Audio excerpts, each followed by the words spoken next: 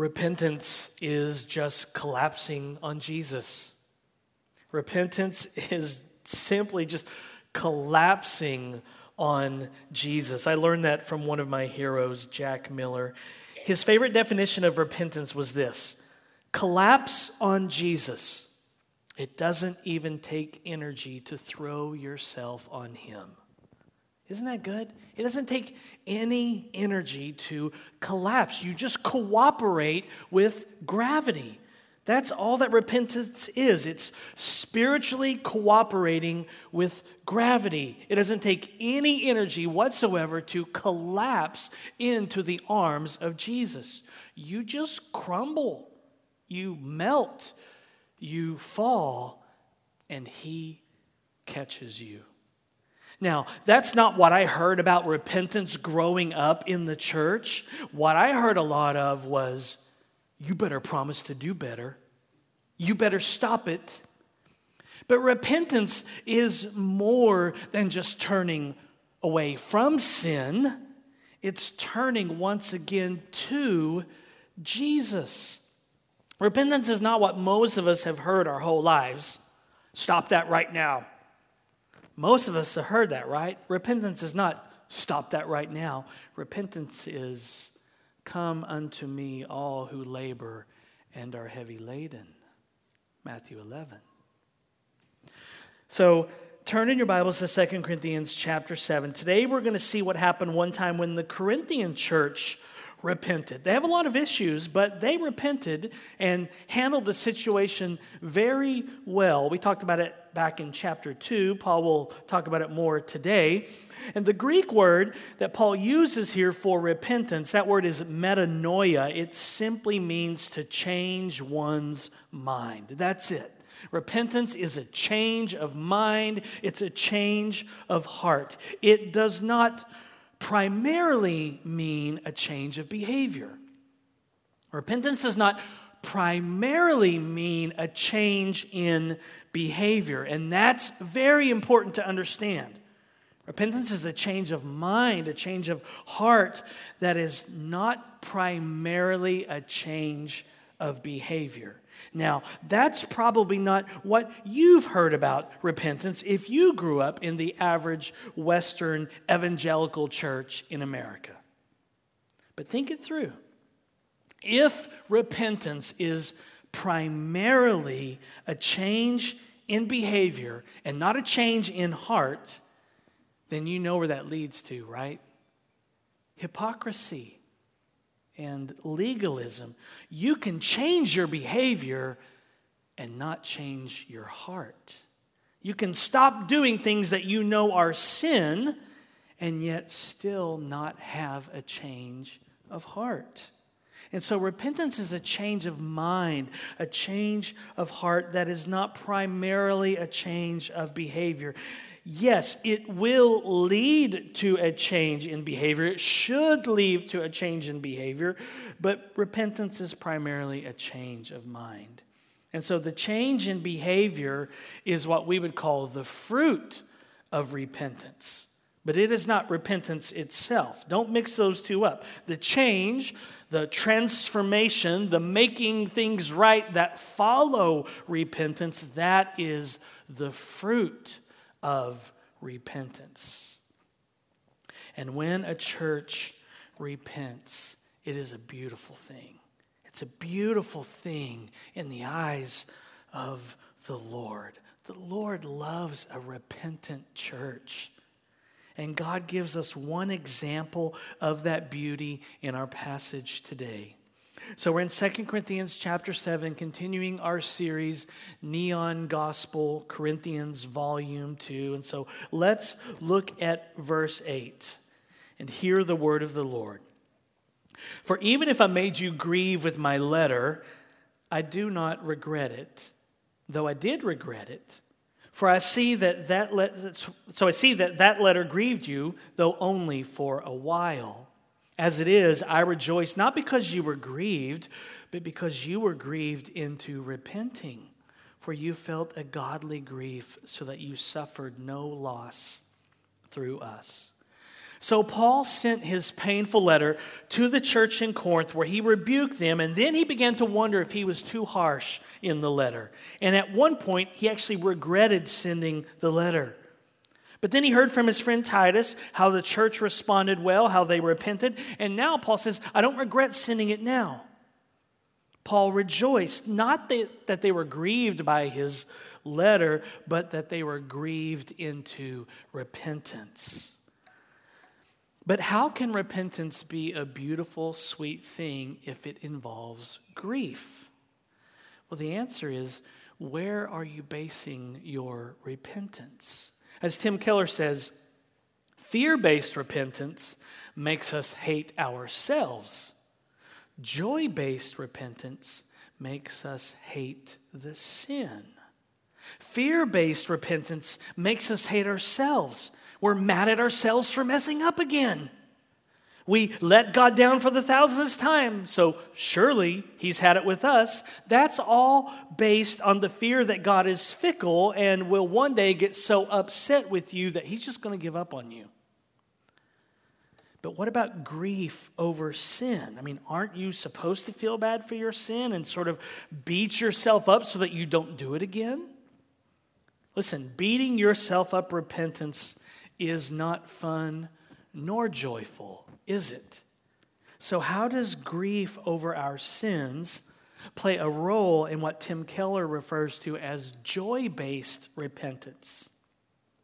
I mean, it is true, as we're going to see in our passage today, that repentance does involve grief, sorrow, a godly grief over sin. But it's a temporary grief because the end result is not death, but salvation without regret. The end result is not to just stay wallowing in our sin. Kind of think of it this way. Think of it like you're on a road trip and you drive 10 miles the wrong way because maybe you're just really into that true crime podcast that you're listening to, or you really got into that song that you listened to that you loved in 1983 and you got wrapped up and you're 10 miles and you miss your exit, okay? Then what happens when you realize it? Grief, right? I missed my exit. You experience grief in that moment because you missed your exit. Now, please understand, I'm not comparing our sins against a holy God with us missing an exit, okay? But the idea is that there's that bit of sorrow and grief so that you then turn around. You turn around and you go back in the right direction. That's how grief works in repentance. The grief that is involved in a repentance occurs when the Holy Spirit brings conviction and you realize that you've been rejecting God and you have been going your own way. But that's not the destination. Grief is not the final destination. The final destination is Jesus, your Savior, your first love. So grief for sin isn't a problem as long as it is a godly grief. Godly grief over your sin leads you to Jesus, not to a mirror to stare at yourself and not to a boxing ring to beat yourself up. Godly grief leads you to Jesus. All fear-based repentance puts most of the focus on you and how you failed instead of on Jesus and what he has accomplished for us in the gospel. Joy-based repentance puts the focus on Jesus, and it makes us hate the sin, not just ourselves. Fear-based repentance, we hate ourselves. It's like, I did it again, and I just hate myself. I don't really hate the sin, but gosh, I hate that I did it. Joy-based repentance puts the focus on Jesus so that we hate the sin because we've returned to our first love again.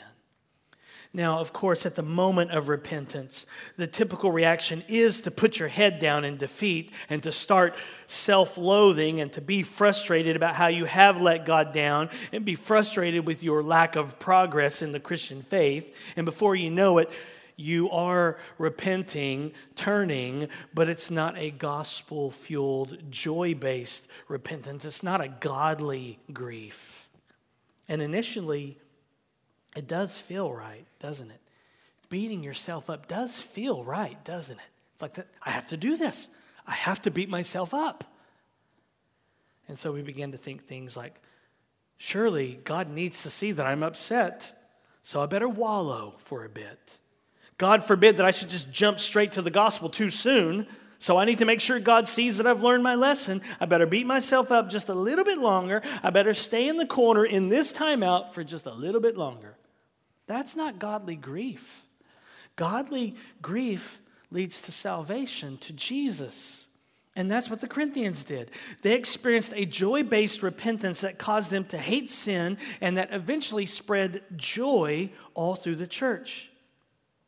Their grief over all the issues and drama and sin that were spreading in the church caused them to change their minds. And they decided to deal with the man in their congregation who was causing all this trouble.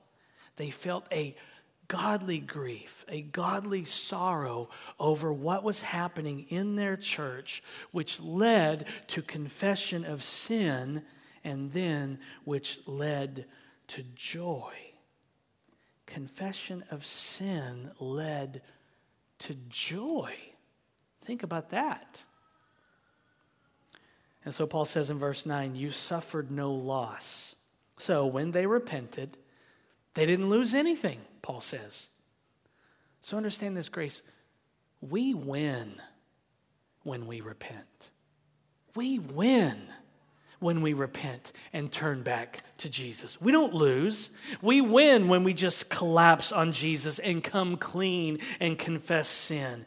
If we lose anything by repentance, then we lose selfishness and pride and the deeds of the flesh.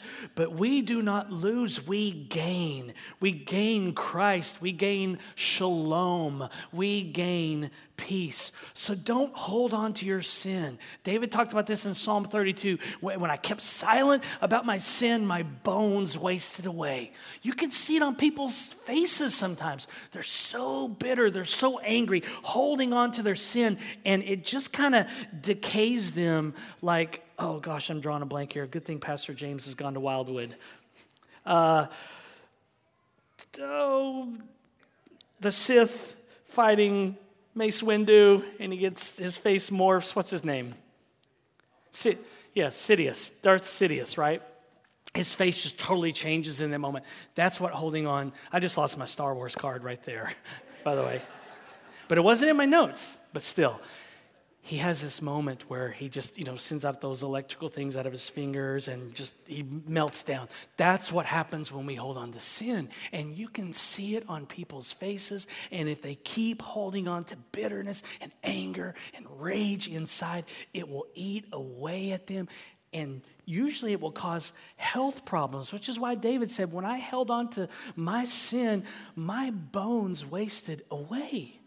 So don't hold on to your sins. Come out into the light.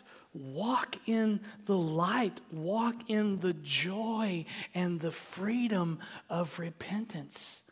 Listen, taste the joy of repentance. Yes, you heard me right. Taste the joy of repentance. That's exactly what happened at Corinth. They were grieved over the sin that was sweeping through their church family, so they changed their mind, they changed their hearts, and they said, we are not going to live in the dark anymore. We're going to deal with this situation. We're going to deal with the man who's causing all this drama. He's affecting all of us, and we're going to put a stop to it right now. Can't believe we let it go this long. And they didn't lose out on anything when they collapsed on Jesus. They won. And so do we when we repent. If anyone loses when we repent, it's the devil. But we win when we come clean. Well, look at verse 10. For godly grief produces a repentance that leads to salvation without regret, whereas worldly grief produces death. There it is. For see what earnestness this godly grief has produced in you, but also what eagerness to clear yourselves, what indignation, what fear, what longing, what zeal, what punishment. At every point you have proved yourselves innocent in the matter. So Paul describes godly grief as leading to salvation without regret. And what he means is that godly sorrow brings about repentance, a change of mind that leads to salvation. In this case, the salvation and the well-being of this church family in Corinth. Those who repent and turn and collapse on Jesus and drag their darling sins, kicking and screaming, drag them out into the light of the gospel, they have no regrets about repenting. They don't regret repenting and seeking restoration and reconciliation. And so the Corinthians had no regrets about seeking out healing in the church body, no regrets about confronting those who were causing division. And they had no regrets because it brought healing to the church. Paul describes what their repentance produced. All of the whats that Paul describes in verse 11, all of the whats that he lists here are the fruit of repentance. He says, what earnestness. This word means diligence or effort. The verb form of this is used in the Awana verse, 2 Timothy 2:15, where it says, do your best or be diligent to present yourselves as one who is approved. The Corinthians were diligent to deal with their issues. They got on it. They didn't drag their feet. They didn't mosey. And then Paul says, what eagerness. Their eagerness to clear the air. Make sure things were right with Paul. And then he says, what indignation. Now, this could mean that they were angry at this man for causing all this division in the church body, or mad at themselves for allowing it for so long. But also, I think they were angry at the devil who was trying to destroy their church. Listen, when there is division in a church, in a family, in some relationship, don't get mad at the people involved. Get mad at the devil. He's the one who's wanting to destroy. Let me remind you to come back tonight at 6 p.m. as we're going through our DVD series on spiritual warfare with Chip Ingram. It's great. I hope you can come out tonight. But don't get mad at the people who are involved when there's division and drama. If you're going to get mad at the devil. Then Paul says, what fear? They wanted to see a renewal of the fear of the Lord, this joyful trembling sweeping through the church body, this trusting awe restored and renewed. And then he says, what longing? They wanted to see Paul. After all, he was their founding pastor. That's the fruit of reconciliation. There's a desire to be together. And then he says, what zeal? They were passionate about this reconciliation. And then finally he says, what punishment? What he means is that they punished through church discipline those who were involved in causing all the drama. And that's what Paul told them in chapter 2. He says, now you need to restore this man and comfort this man who has caused all this drama. You all came together and said, you need to knock it off, dude. You're destroying the church. And they said, now you need to come alongside him and comfort him and reassure him. So those whats there in verse 11, that's what you're looking for following repentance. Those whats are the fruit of repentance. Well, now look at verse 12. So although I wrote to you, it was not for the sake of the one who did the wrong, nor for the sake of the one who suffered the wrong, but in order that your earnestness for us might be revealed to you in the sight of God. So the situation here again goes back to 2 Corinthians chapter 2, where Paul mentioned the man who had offended him and was challenging his leadership, and the church carried out church discipline on this man. And Paul says in verse 12, hey, the whole reason I wrote this painful letter to you was not to address the man who did the wrong, nor was it for my own ego and my own reputation, since Paul was the one being wronged by this man. Paul says, I wrote the painful letter for your sake. Paul wasn't out to defend himself against this man who was slandering him. And, remarkably, he wasn't out to throw this man under the bus either.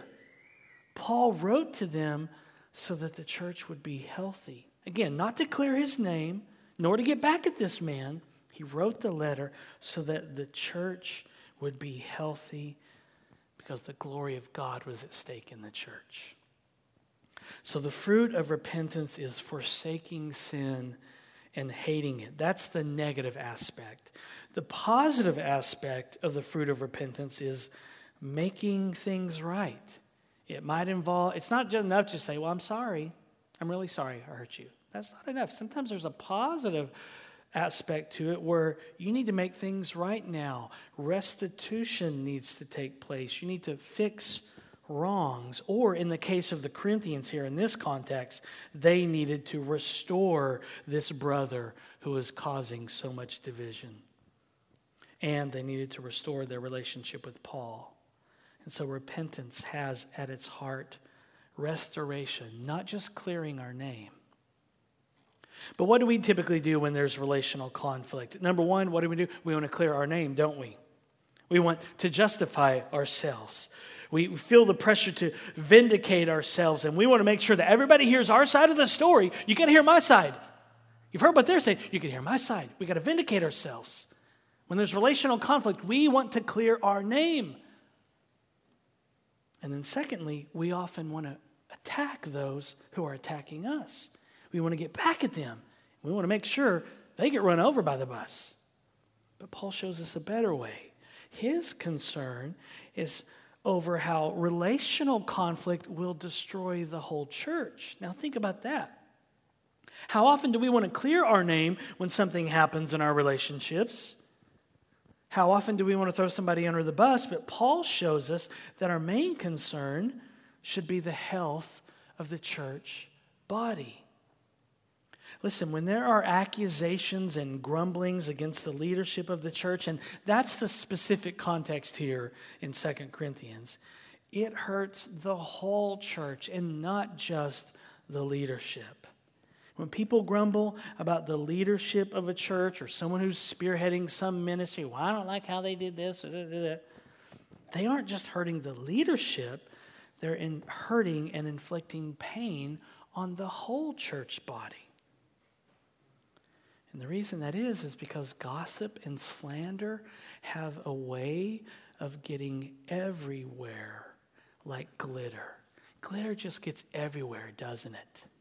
There's glitter all over our house. At some point, you'll find a piece of glitter. In fact, the row that we sit on over there, as I set my Bible down, I saw little sparkly things. And I was like, my girls have been here because they love glitter. Glitter gets everywhere, doesn't it?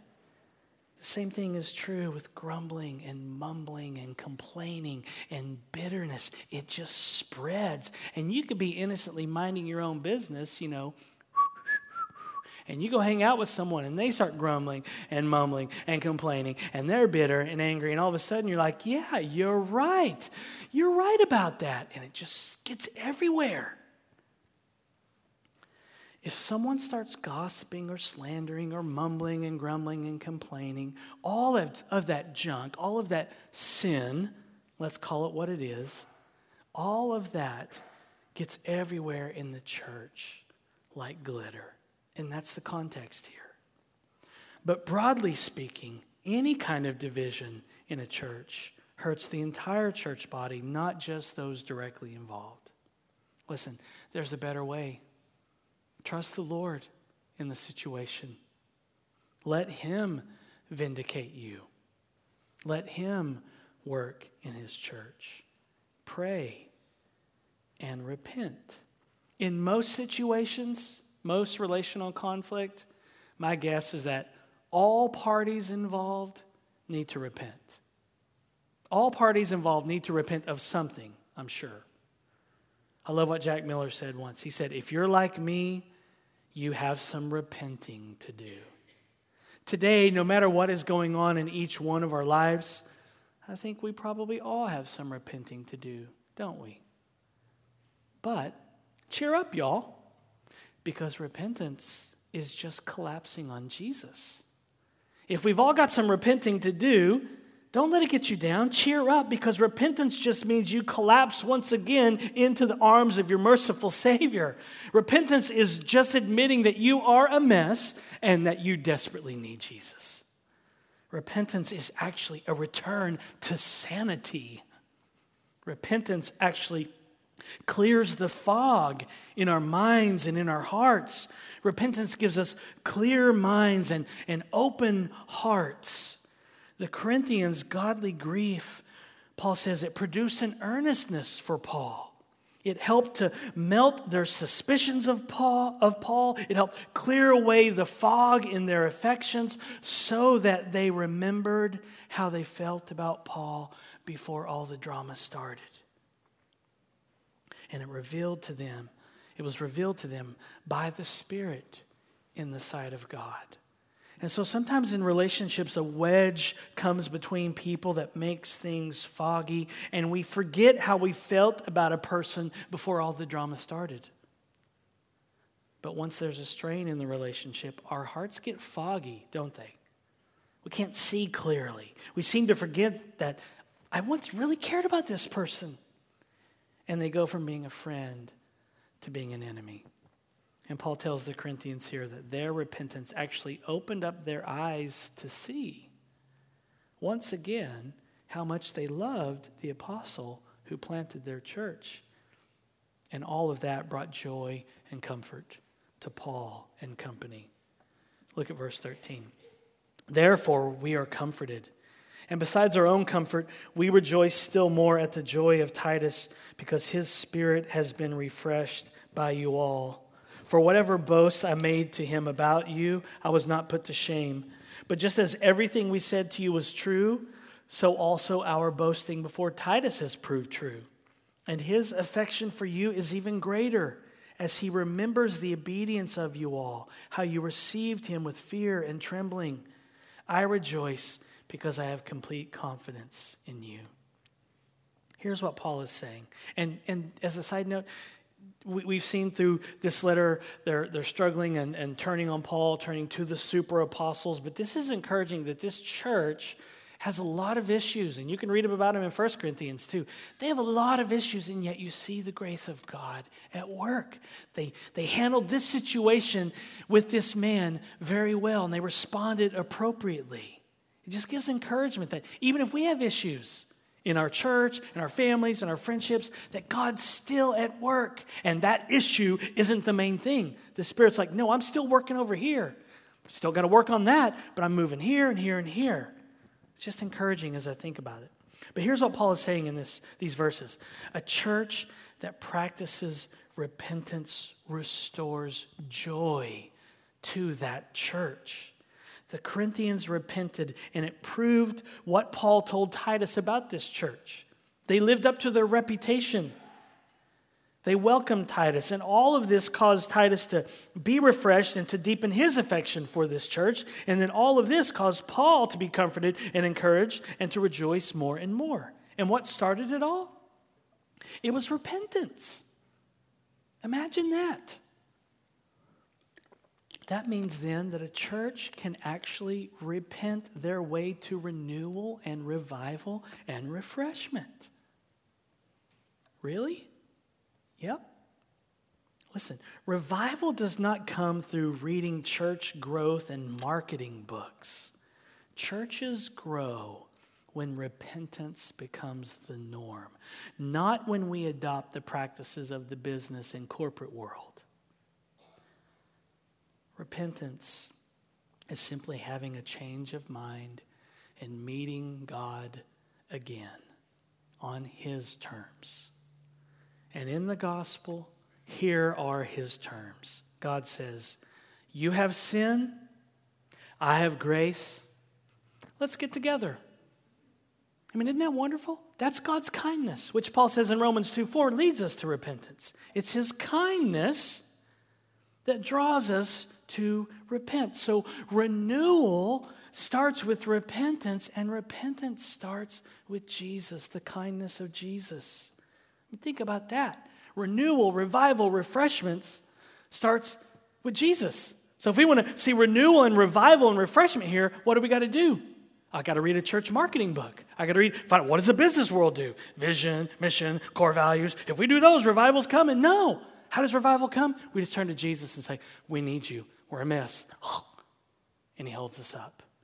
And then we have a change of mind and heart.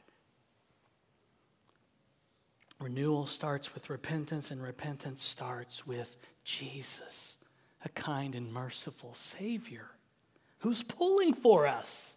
He wants us to have refreshment and renewal. He's not up there just like, okay, we got to meet our quota, Father. 3% of our churches should experience some kind of renewal, so I guess we'll let them have it. No, he's pulling for us. I think Jesus is triple dog daring you to repent today. He's waiting for you to get real with him. God is saying to you today, I'm ready. I'm willing. You have sin. I have grace. Let's get together. What do you say? Let's do this. I mean, who knew that repentance could be so sweet?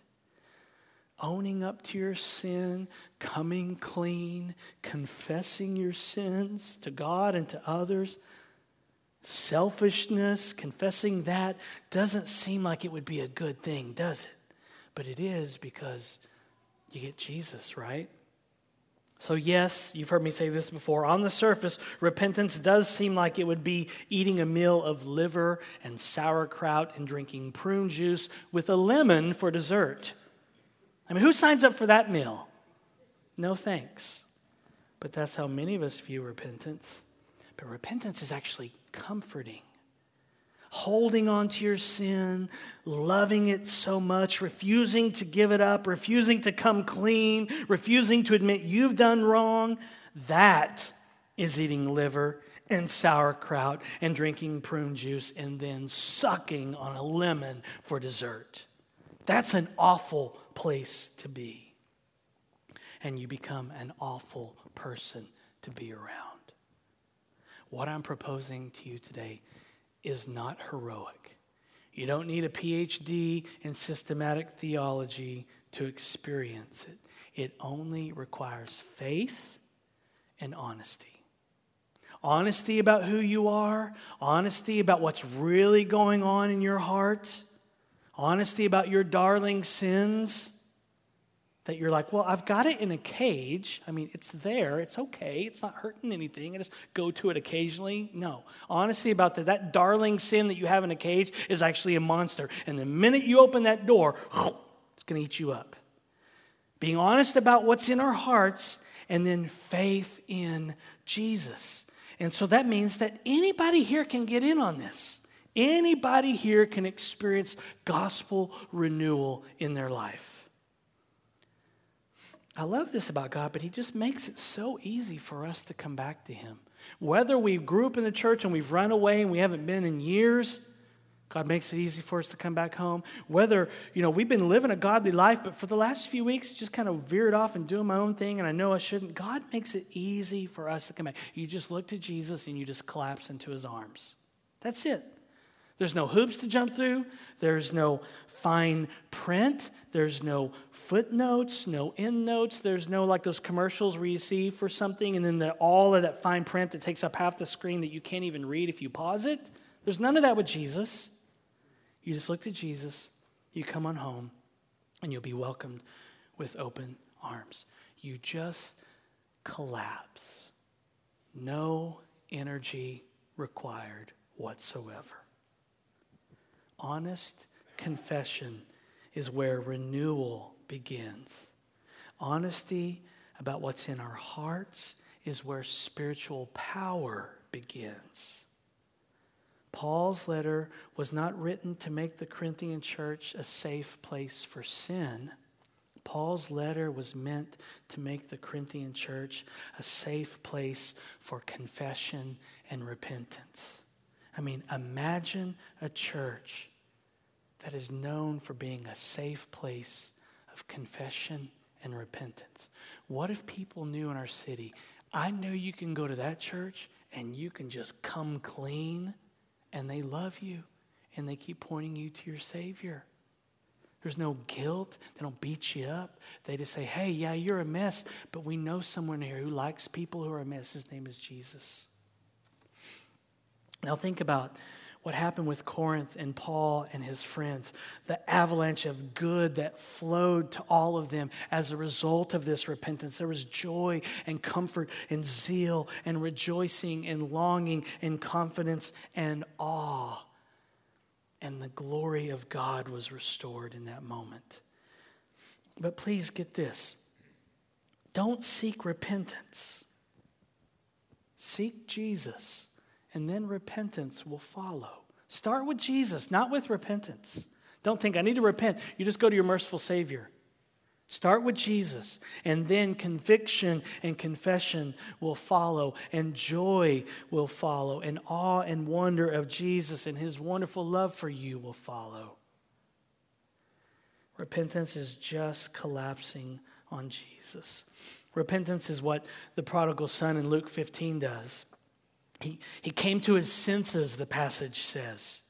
He came to his senses, a change of mind. And he returned home. That's repentance. And what awaited the prodigal son at home? Being welcomed home with open arms, being kissed by his father, and getting a ring and a royal robe and new shoes. You know, people don't talk about the new shoes that much. You hear people talk about, we got a ring and a robe and a party and a feast. Like, he got some new kicks, man. He got new shoes too. And he had the father throw him a party. That's repentance. It's a party. It's a celebration. And so repentance is just being hugged by God again. And you have to know this about Jesus. He's a hugger. He hugs you when you return. He doesn't scold you. He doesn't go over a list of your sins. So repentance is simply falling in love with Jesus all over again. Don't you want that today? Maybe you've been running from God like the prodigal son. Come home. Quit running. Come to your senses and see your Savior. He loves you. He welcomes you. He's waiting to throw you a party when you return. What are you waiting for? Listen, Jesus throws the best parties. You have to know that about him too. And he's willing to throw you a party today. So come on home and repent and turn, and you'll find God hugging you and squeezing you. And you have to know that about God too. He's a hugger.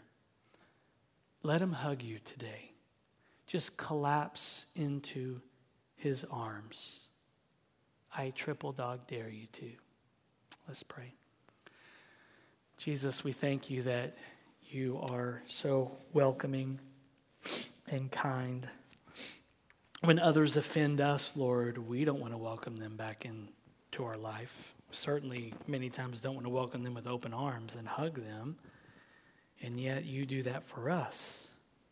You are infinitely glorious, majestic, holy, all-powerful, all-knowing, eternal, immutable, God only wise. And we have offended you with our sin, and yet you welcome us with open arms. We thank you for that. We thank you for that, Jesus. Thank you for your kindness. I pray that your kindness right now would draw each one of us back to you and into your arms. Help us today to celebrate for your glory. It's all for your glory, Jesus. In your name we pray. Amen.